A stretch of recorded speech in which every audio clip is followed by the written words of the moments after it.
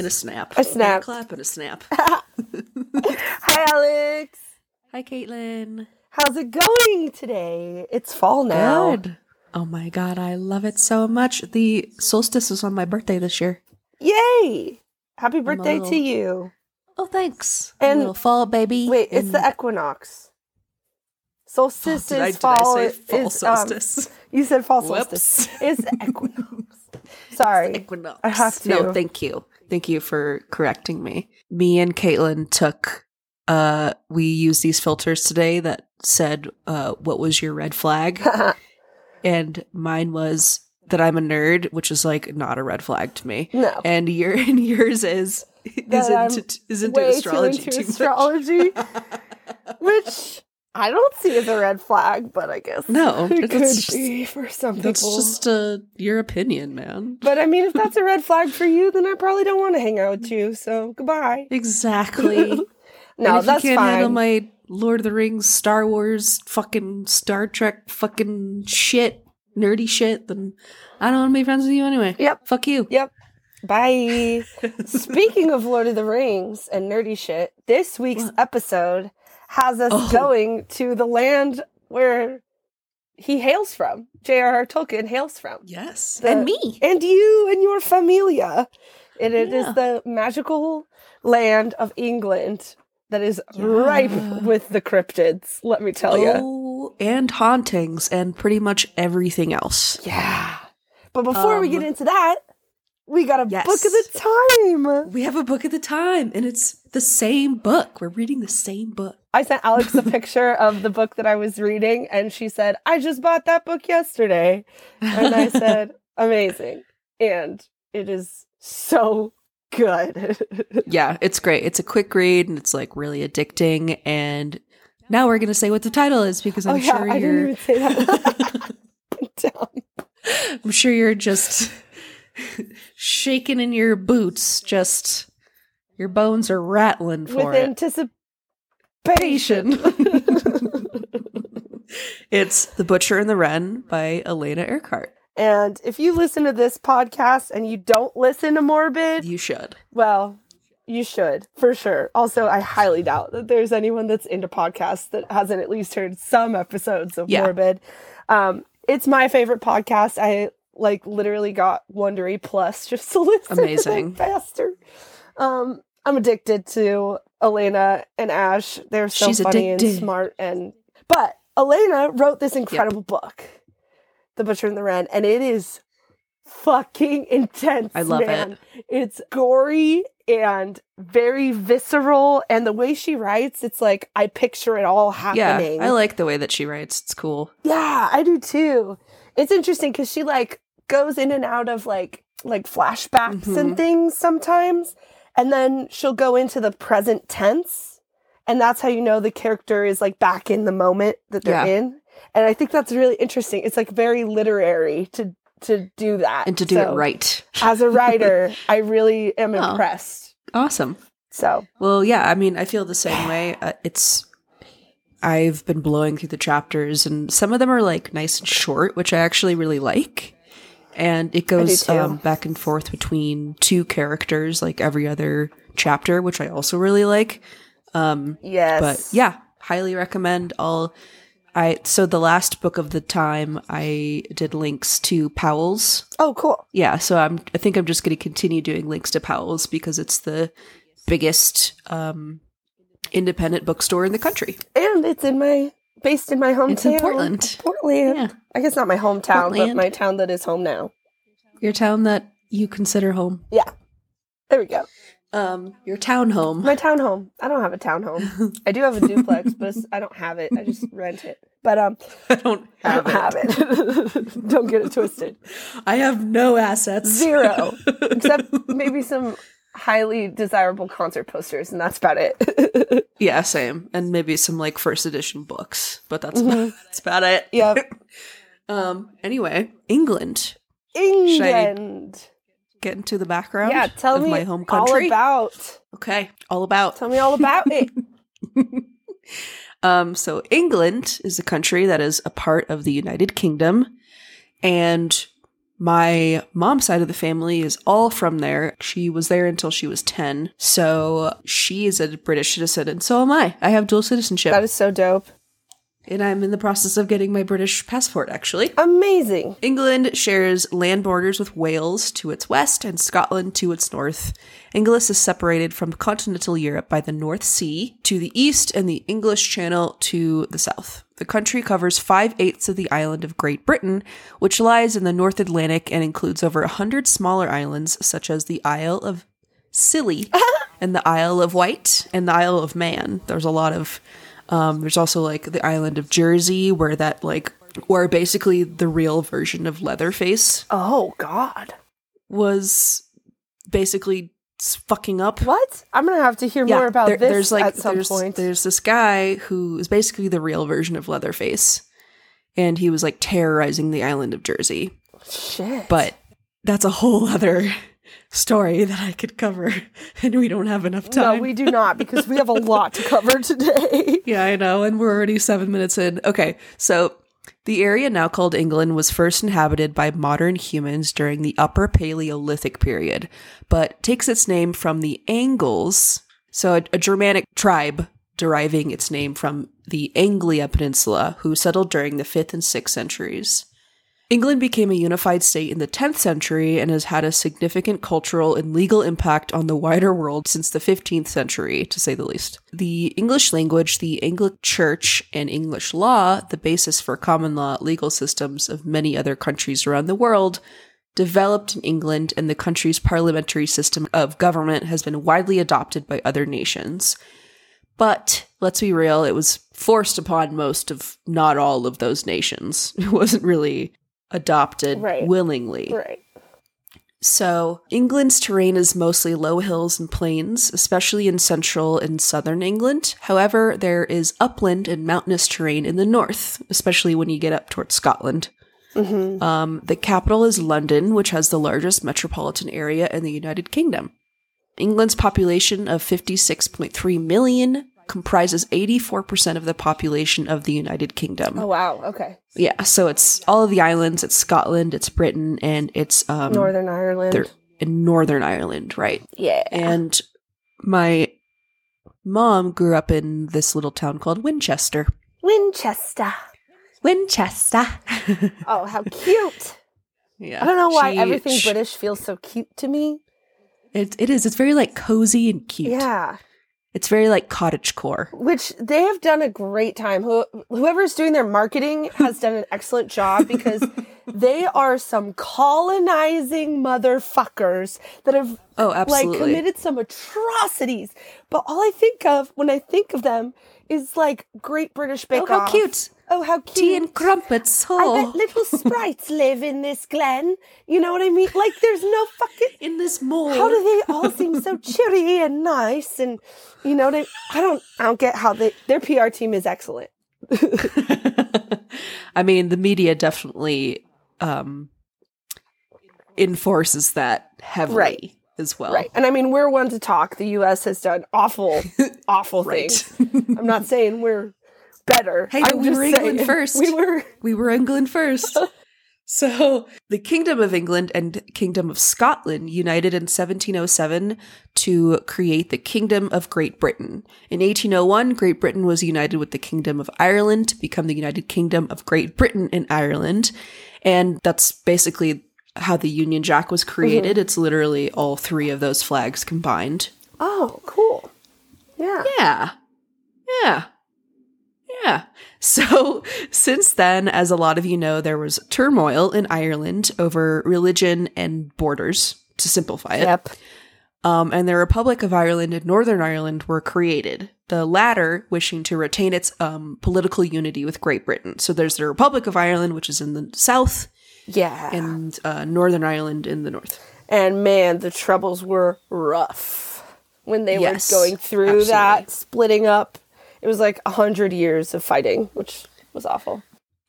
Yeah, I mean, there was like it's fucked up. We can talk about just that for hours. If you haven't seen Dairy Girls on Netflix, highly suggest. There's the book Dairy Girls that it's based so on good. is also really good. So I minored in modern Irish literature, so I know a lot about Irish stuff. But anyways, yeah, Dairy Girls is great. It is so good, and I love it just to listen to their accents, to be honest. So England has a temperate maritime climate. It's mild with temperatures not much lower than 32 degrees Fahrenheit in winter and not much higher than 90 degrees Fahrenheit in the summer. So kind of Portlandy. Fucking perfect. Yeah. Literally perfect. That sounds great. This is definitely the temperature range my body and genes and soul require and are acclimated to. Yeah. The weather is damp relatively frequently, and rainfall is spread fairly evenly throughout the year. Oh, so they get summer rain and fall rain and winter rain and spring rain. They get a lot of rain. They just get a lot of rain. Got it. So English folklore developed over many centuries. Some of the characters and stories are present across England, but most belong to specific regions. Common folklore beings include pixies, giants, elves, boogeymen, trolls, goblins, and dwarves. There's also folklore that's influenced from German, Welsh, and French sources, featuring King Arthur, Camelot, Excalibur, Merlin, and the Knights of the Round Table. Yes. There's so much.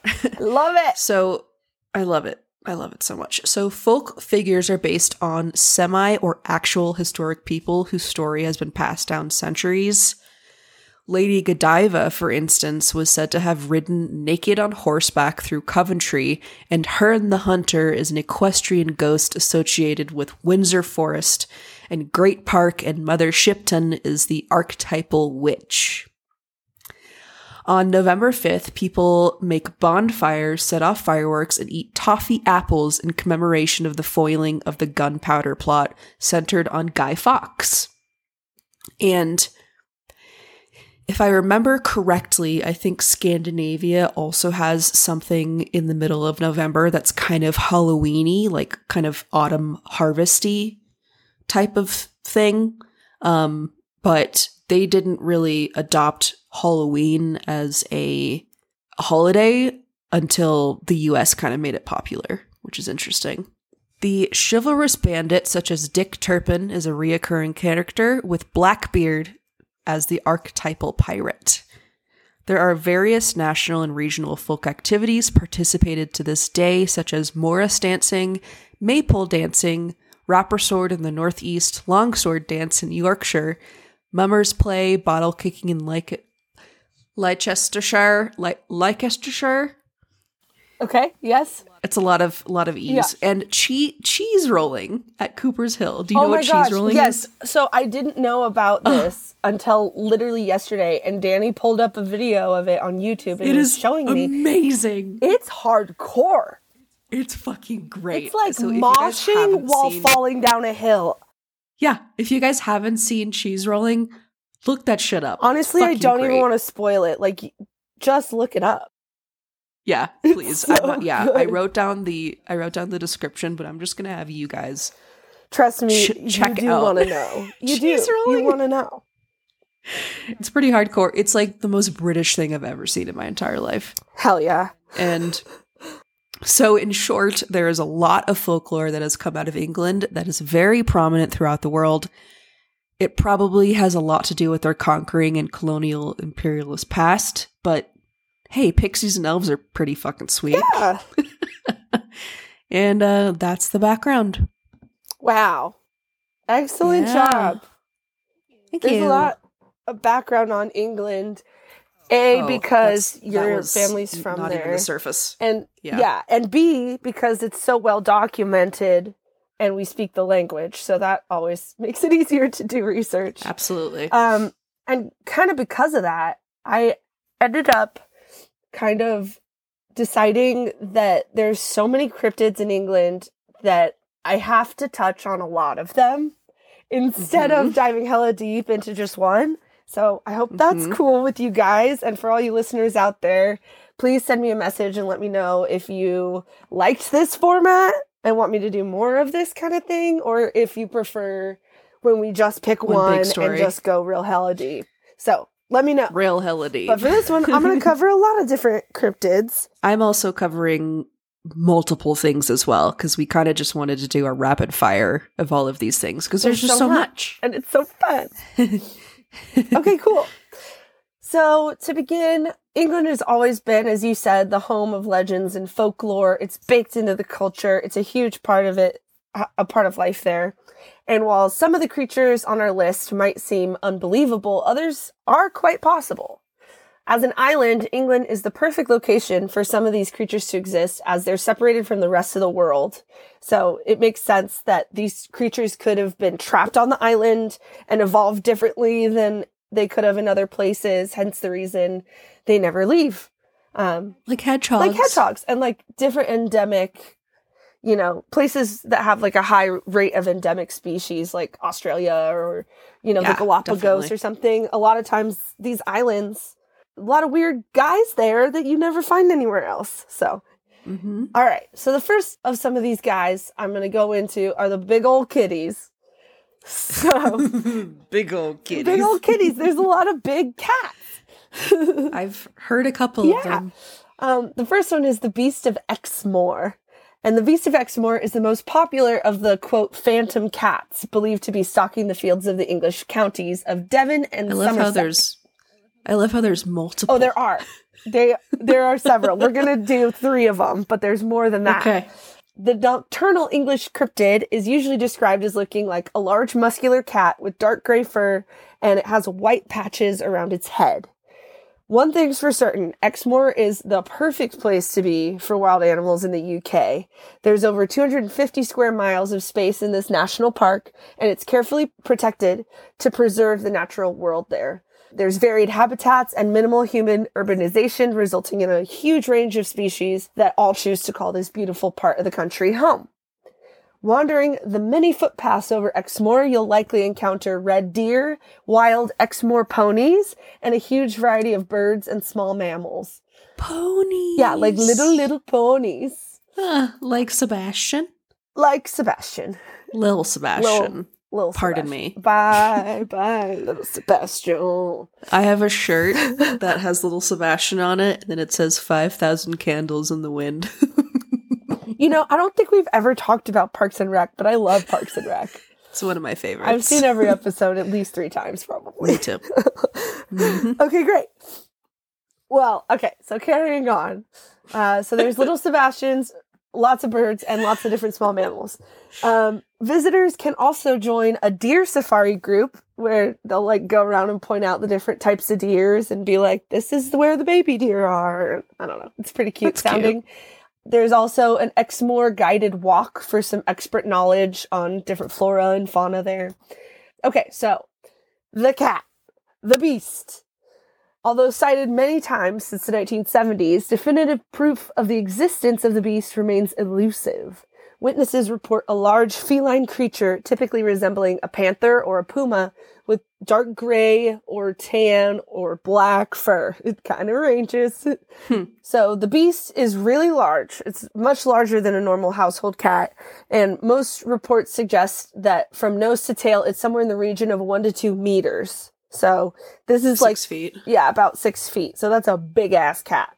That's a big cat. That's as big as a jaguar, like a big papa jaguar. So during the early 80s, there were repeated large losses of sheep and lambs that increased the notoriety of the Beast of Exmoor. One example, there was a South Molton farmer that lost over 100 sheep in the span of 3 months. Jesus. The injuries that he witnessed on his flock were suggestive of some kind of giant cat. There are scratch marks and very sharp teeth marks and that kind of thing. A farmer in Devon found a puma skull in 2006, which was confirmed by the British Big Cat Society. However, the official statement by the DEFRA outlined, quote, based on the evidence, DEFRA does not believe that there are big cats living in the wild in England. So, some time ago, the possession of exotic species in the UK became very popular, And it Okay. was initially largely unregulated. And then during the 1960s, there was a law that was passed making it illegal to keep large cats in captivity as an individual. So this has led to theories of the release of a cougar or maybe a black leopard into the wild around this time in the 1960s. I could see that. Yeah. However, the typical 14-year lifespan of these species make it unlikely that a single animal would have accounted for all of these sightings. Because there were sightings from, the 60s all the way through the 80s and even a couple in the 2000s. So it doesn't really make a whole lot of sense for it to only be one animal. Right. The skeptical might also assume that sightings are much more likely to be misidentified domestic cats, dogs, or deer. Certainly, livestock deaths could be attributed to wandering dogs or packs of wolves or things like that. But theories of hybrid species have also been discussed. The hybridization of a leopard and a puma was achieved in captivity by Carl Hagenbeck in England. And there was also like a big trend way back in the day in England for like vivisection, which is where you try to operate on two living animals to combine them, unfortunately, which is pretty gross and morbid. Yeah, if you're into hearing more about that, please read The Island of Dr. Moreau. It's a novel, but it tells you all about that stuff, and it's trippy as fuck. Gnarly. Yeah, it's scary. Very unsettling. So maybe there's that. Maybe there's like some kind of new feline that isn't any of the ones that we're used to that, lives in Exmoor. And the thing is, like with those hybrids, any male of any cat hybrid is almost always going to be sterile.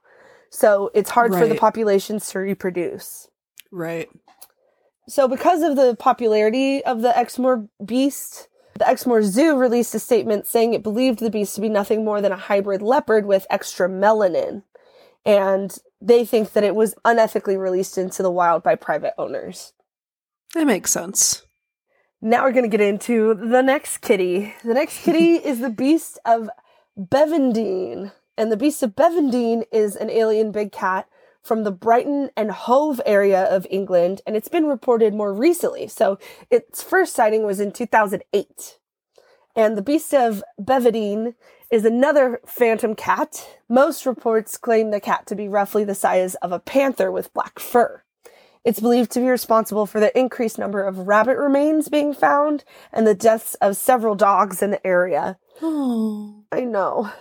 Always sad when they kill a dog. The belief in the creature began to take hold in 2008 when locals compared strange sightings at the Holy Nativity Church Hall. So they all gathered together and talked about all their weird shit that's been going on. Which is one meeting I wish I was invited to.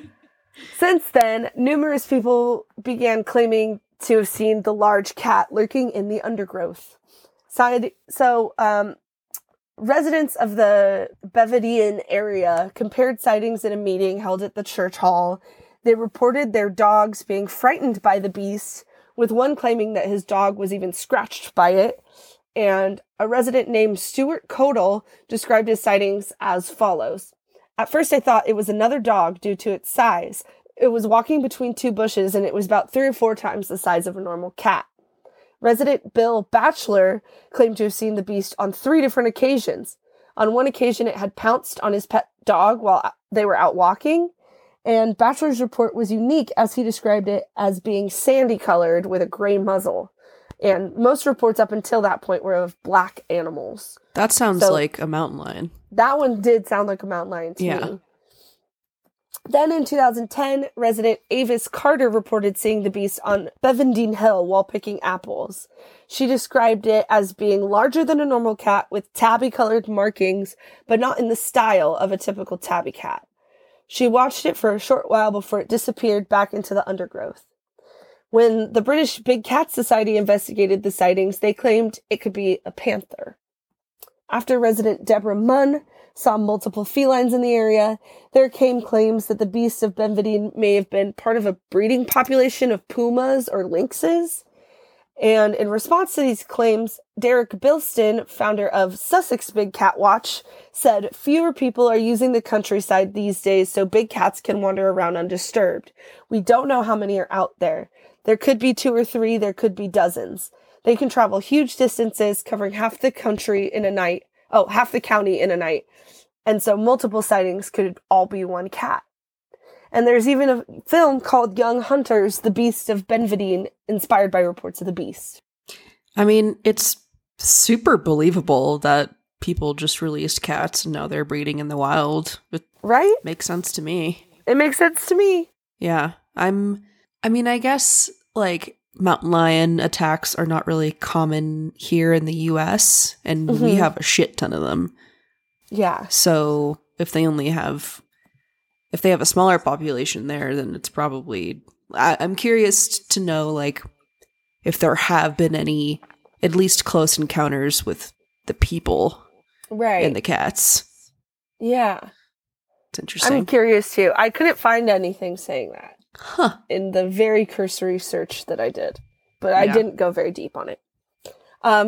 So I have one more kitty for you, and this is the Beast of Bodmin Moor. And the Beast of Bodmin Moor is yet another phantom big cat thought to live in the Cornwall area of Britain. The beast was first spotted in 1978 after increased reports of mutilated livestock. So there's no doubt that Bodmin Moor is a creepy place. Should you happen to find yourself alone there as dusk is falling, try not to think about the layers of legend, horror, and mystery associated with this wild and rugged landscape. One of which is referred to as, you guessed it, the Beast. They're all the beast, they're the beasts of this place. So the Beast of Bodmin Moor is the result of some 60 sightings of a big black panther-like cat, supposedly 3 to 5 feet long and sporting white-yellow eyes, combined with numerous reports of mutilated livestock. The evidence was robust enough that in 1995, the government ordered an official investigation into the existence of such a beast. And the report finally concluded that there were no verifiable evidence of a big cat on Bodmin Moor, although it was careful to state that there was no evidence fully against it either. Okay. So they didn't find anything, basically. Shortly after the report was published, the public were flabbergasted when a small boy found a leopard skull lying on the banks of the River Fowey. Big cat speculation reached a fever pitch at that point in time. Had it escaped from a nearby zoo? Was it the beast responsible for the recent mutilations? The Natural History Museum, boringly, soon found the leopard skull to have been imported into the country along with its corresponding leopard skin rug. But once again, the controversy died down for a little while, although sightings were still reported every once in a while. Then, in 1998, video footage was released that clearly showed a big black animal, probably a big cat, around 3.5 feet long. The video was described by the curator of New Quay Zoo, and he's also a wild cat expert, as the best evidence yet that big cats do indeed roam Bodmin Moor. And this was part of another batch of information submitted to the government by local MP Paul Tyler. Theories abound. If it does exist, and many swear it does, perhaps the animal is a big cat that escaped a zoo or a private collection that was not reported because it had been imported illegally. But this hypothesis is rejected by some scientists on the grounds that the numbers needed to sustain a breeding population would be too large for the food supply there. Yeah, I guess so. Some people believe the animal is a species of wild cat that's believed to have become extinct in Britain more than 100 years ago. And some, after reading reports, not just of hissing and growling, but of sounds like a woman screaming, are inclined to blame the paranormal, like maybe it's haunted cats or mountain lions. Mountain lions scream like that for sure. Yeah. So it makes sense. So fucking scary. that it could be that. I know, I remember your tent story. Yeah. About hearing that. I think I told that story on this podcast. You did. I forget what episode it was in, but... Ugh. Yeah. That was mountain fucking lions awful. Terrifying. Yeah. So basically, with England being the home to so many different phantom cats, it's hard to believe that there wasn't at least one of them that probably really existed. And I'm guessing it's most likely to be an escapee. Mm-hmm. But I don't know. It's found in a lot of like the cryptid lore in Britain, so I had to talk about them. I could also see them just being like wild domestic cats. Right, like maybe it's a, I don't know, particularly large cat. Yeah, just cats that were domestic and then, just decided to, especially because there's no, like, bigger predators. Mm-hmm. It's paradise for a cat. Yeah. And I mean, it is an island, so. Right. I could see that for sure. Who knows? I mean, that That'd photo that's on here, it definitely looks like a domestic cat. It just looks like a house cat, but like way too big. Right. Like, you know, in Adventure Time when you see Susan Strong next to Finn, that's this cat. Do you know what I'm talking about? Yes. Okay. I love you. Oh, I love you too. Okay, do you want to hear about some more Fuck yeah, I do. in England? Okay, Mhm. the next one I'm going to talk about is boggarts. Oh, So, I love this one. boggarts are a mischievous type of English cryptid known by many different names depending on the location. A boggart is an amortal, shape-shifting non-being that takes on the form of its observer's worst fear. Harry Which is Potter, fucking bitch. Terrifying. Yeah. Yes. It's my favorite Harry Potter movie, too. The third one. The third one. Yeah. I agree. I mean, Sirius Black. Yeah. It has Seriously. everything. It has werewolves. It has Mhm. a hot criminal who's not Yep. actually a criminal. Yep. It has time travel. Yep. Boggarts. It has boggarts. It has those creepy ass fucking floating dementors. It has everything. That's the and best it has one. magic. Well, yes. Yeah, but goes I'm without just saying. Okay, so because of the shape-shifting ability of boggarts, in the Harry Potter universe, they say that nobody knows what a boggart looks like when it's alone. But in the actual English tradition, there is a description for what they look like. Really? And I'll get into that a little bit. When facing a boggart, it's best to have someone else along to try to confuse it, since facing more than one person at a time makes the boggart indecisive towards determining what form it should take, and that can result in a not frightening combination of the victim's fears. Okay. So that's kind of cool.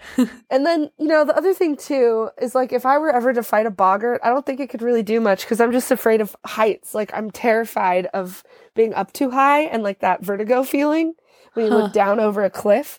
Can't do it. So like what would the boggart turn into? Like a fucking cliff? And then I just not go there. I just Maybe go it the other way. would. Maybe it would like shapeshift into, I don't know, something that goes like at your feet, and then it like creates like an imaginary cliff under you.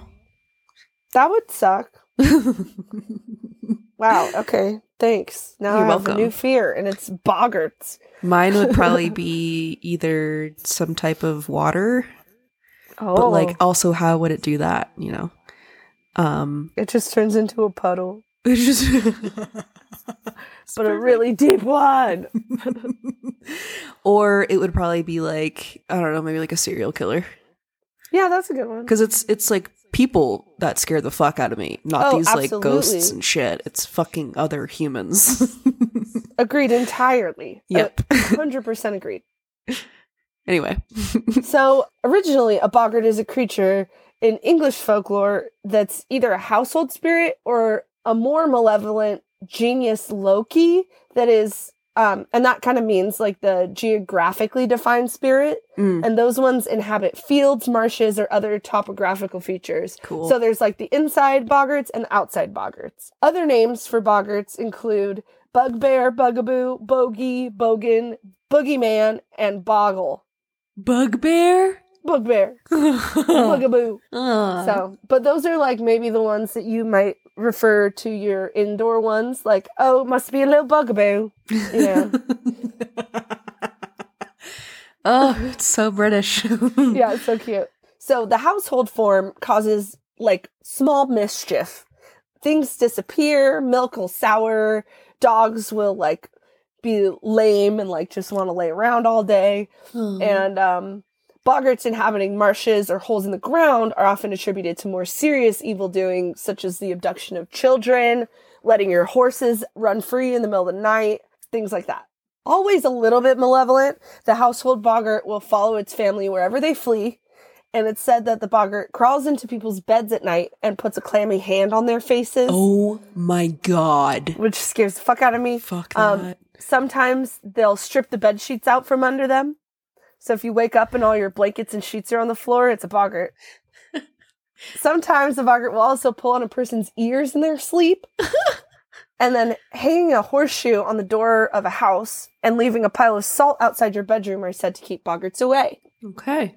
In some areas, such as Northumberland, it was believed that helpful household sprites called silkies or brownies could turn into malevolent boggarts if offended or ill-treated. And I'll talk a little bit more about those guys, too. Interesting. Yeah. In Northern England, at least, there was the belief that the boggart should never be named, because if it's given a name, it would not be reasoned with or persuaded and become uncontrollable and destructive.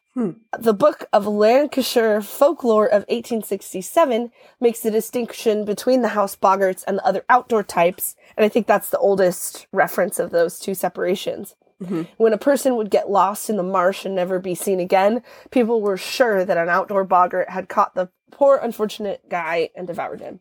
And a piece of folklore concerning a Lancashire boggart was published in 1861, in which an author had a conversation with an elderly couple one evening about their local boggart. They claimed that the boggart was buried at a nearby bend in the road under an ash tree, along with a cockerel with a stake driven through it. Ooh. And despite being buried, the boggart was still able to create trouble. The farmer's wife, just 2 weeks earlier, had heard the doors banging in her farmhouse at night, and then loud laughter. And she looked out to see 3 candles casting blue light and a creature with red burning eyes leaping about. Oh my god. So that's fucking terrifying. Yeah. And then in the following morning, there were a bunch of cloven hooves seen outside the house. So that sounds like a devil to me. Yeah. And after this, the couple also claimed that the boggart had unhitched their horse and overturned their cart on a couple of occasions. And never name the boggart, the old man repeated, and stated that he would never dig near its grave. So in recent years, boggarts have become extremely popular again with their inclusion in the Harry Potter franchise. Boggarts would, at least before the Battle of Hogwarts, very commonly appear as Lord Voldemort, since he represented the worst fear of many wizards and witches. But despite their shape-shifting abilities described in the books, boggarts are sometimes described as being short and hairy humanoid creatures with animal-like features in their non-shape-shifting form. Others believe that nobody knows what a boggart looks like if nobody was there to see it, although it continued to exist, usually giving evidence of its presence by rattling, shaking, or scratching the object in which it's hiding. Boggarts particularly like confined spaces, like little drawers and like little boxes that you keep your keepsakes in, but may also have been found lurking in woods around shadowy corners. And then I'm going to read a quote from Harry Potter. So, the boggart sitting in the darkness within has not yet assumed a form. He does not yet know what will frighten the person on the other side of the door. Nobody knows what a boggart looks like when he is alone, but when I let him out, he will immediately become whatever each of us most fears. And that's Professor Lupin talking to his third-year Defense Against the Dark Arts class in September 1993. And gosh, I really wish we knew who wrote those books. Professor Lupin is my favorite character. Really? Yeah. Oh, I love that. That's he's cute. He's just troubled with his werewolfness. Yeah. But he's like such a good guy. Yeah, he was a good guy. Yeah. I always really liked McGonagall because she was like the original Virgo. I was just about to say you probably like her because she's a fucking Virgo. She totally is. Okay, next I'm getting into hobgoblins and brownies. So a hobgoblin or a brownie are household spirits typically appearing in folklore, once considered helpful, but when the spread of Christianity overtook everything, since that time they've been considered more mischievous or even evil to people that are like very devout. Shakespeare identifies the character of Puck in Midsummer Night's Dream as a hobgoblin. Oh. Which is pretty cute. And a hobgoblin comes from hob, meaning elf in Old English, which I thought was cute. So it's like a little elf goblin. Yeah. And the earliest known use of the word hobgoblin can be traced to about 1530, although it was likely in use for some time prior to that. Hobgoblins seem to be small, hairy little men who, like their close relatives, the brownies, are often found within human dwellings doing odd jobs around the house while the family's asleep. Which is cute. Such chores are typically small tasks like dusting and ironing and shooing spiders out of corners. Often the only compensation necessary in return for these is food. So a lot of people will put out a little crust of bread and a little glass of milk, a thimble of milk or something for the hobgoblins. A thimble of milk? Yeah. So it's like, kind of sounds like Dobby, like house elves. Totally like Dobby. In fact, there's a type of hobgoblin. I didn't put this research in because there were a bunch of like subtypes of hobgoblins, and one type is called a Dobby. Oh, really? So that's where that comes from. Oh, that's cool. Yeah. I wonder who made that connection. I wonder. And while brownies are the more peaceful creatures, hobgoblins are more fond of practical jokes. They also seem to be able to shapeshift a little bit, as seen in one of Puck's monologues in A Midsummer Night's Dream. Robin Goodfellow is perhaps the most mischievous and infamous of all his kind, but many are less antagonizing.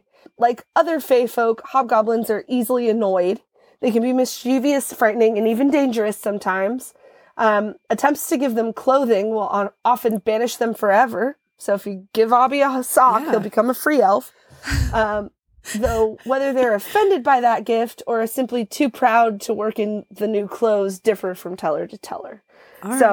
With Dobby, it's like, oh, you gave me something, this is a good thing. But in the original, it's like, oh, you gave me a sock and I'm offended by that, so bye. I don't know. All right. And now I'm going to tell you about the Woodwoes. Ooh. Stories of large humanoid figures that resemble apes have covered all 7 continents and beyond. So it doesn't surprise me that even England has a Bigfoot tale. Oh my And that God. is the Woodwoes. Sorry, that was very loud. The Woodwoes. The Woos. The Woodwoes.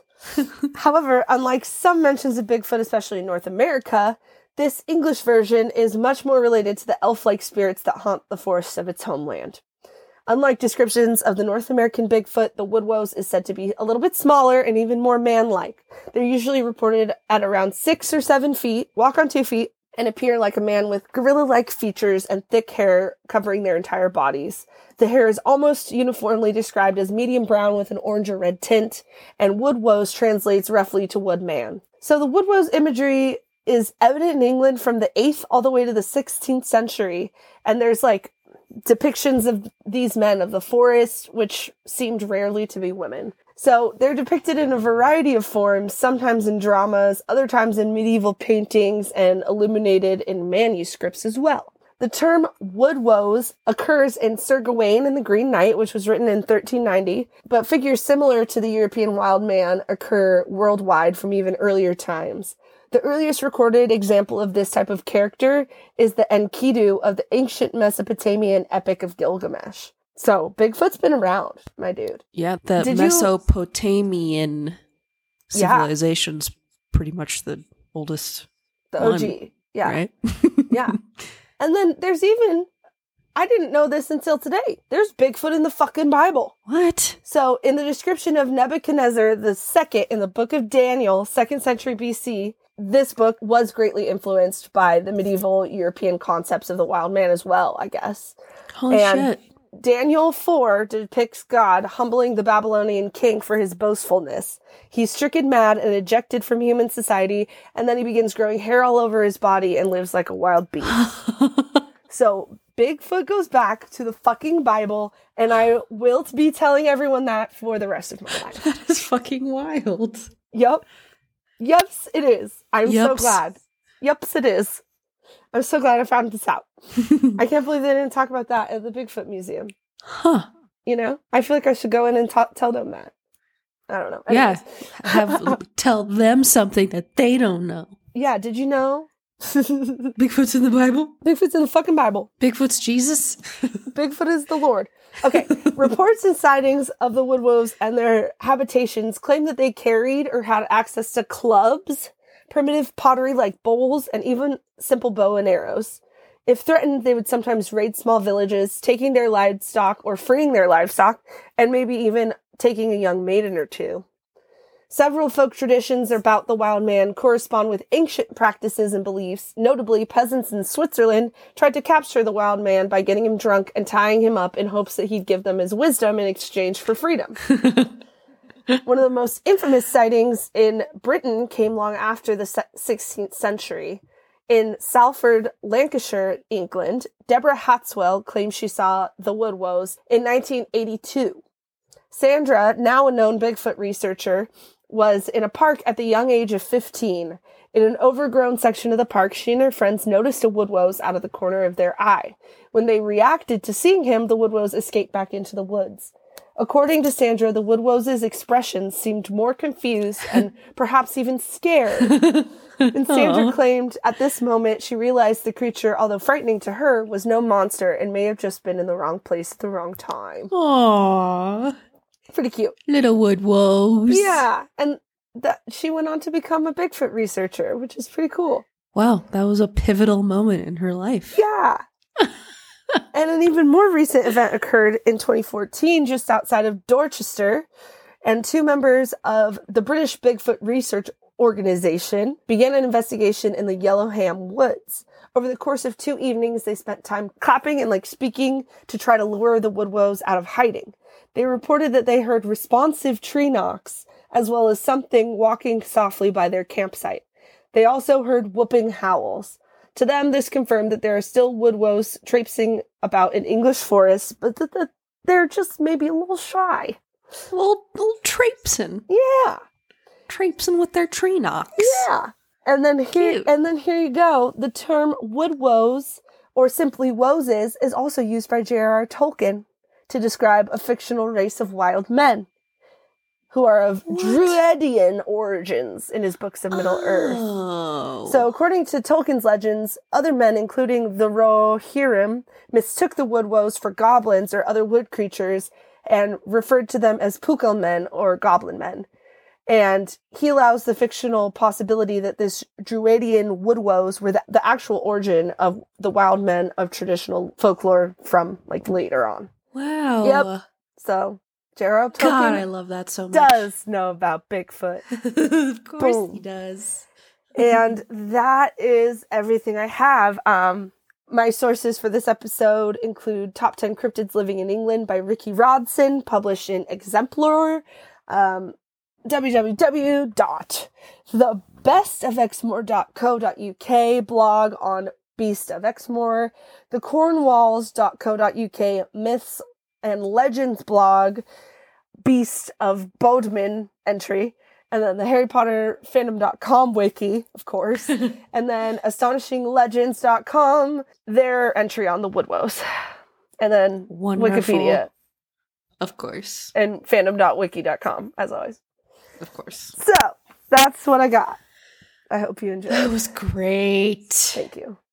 I'm tired of You're talking welcome. now. I mean, it's crazy because there's so much more. There are. This isn't even the This isn't beginning of even them. 1% of the iceberg. Yeah, there was all sorts of things. There was rat men that live in the sewers in London. There was my Jenny God. Greenteeth. Oh, yeah. There's all sorts of crazy guys. British cryptid mythologies here. I love it so much. Me too. Well, Caitlin, thank you so much for telling your little cryptid stories on England. Thank you so much. It was fantastic. And I think we are, to save the listeners from listening to an episode that's going to be probably 2.5 hours long, I think we are going to take a break and have England in 2 parts. Yeah. So Yeah. stay tuned for Alex's episode on England. And can you give them just a little taste of what you might be Little covering? taste? Yeah, of course. So I'm going to be covering all the spooky hauntings. Yes.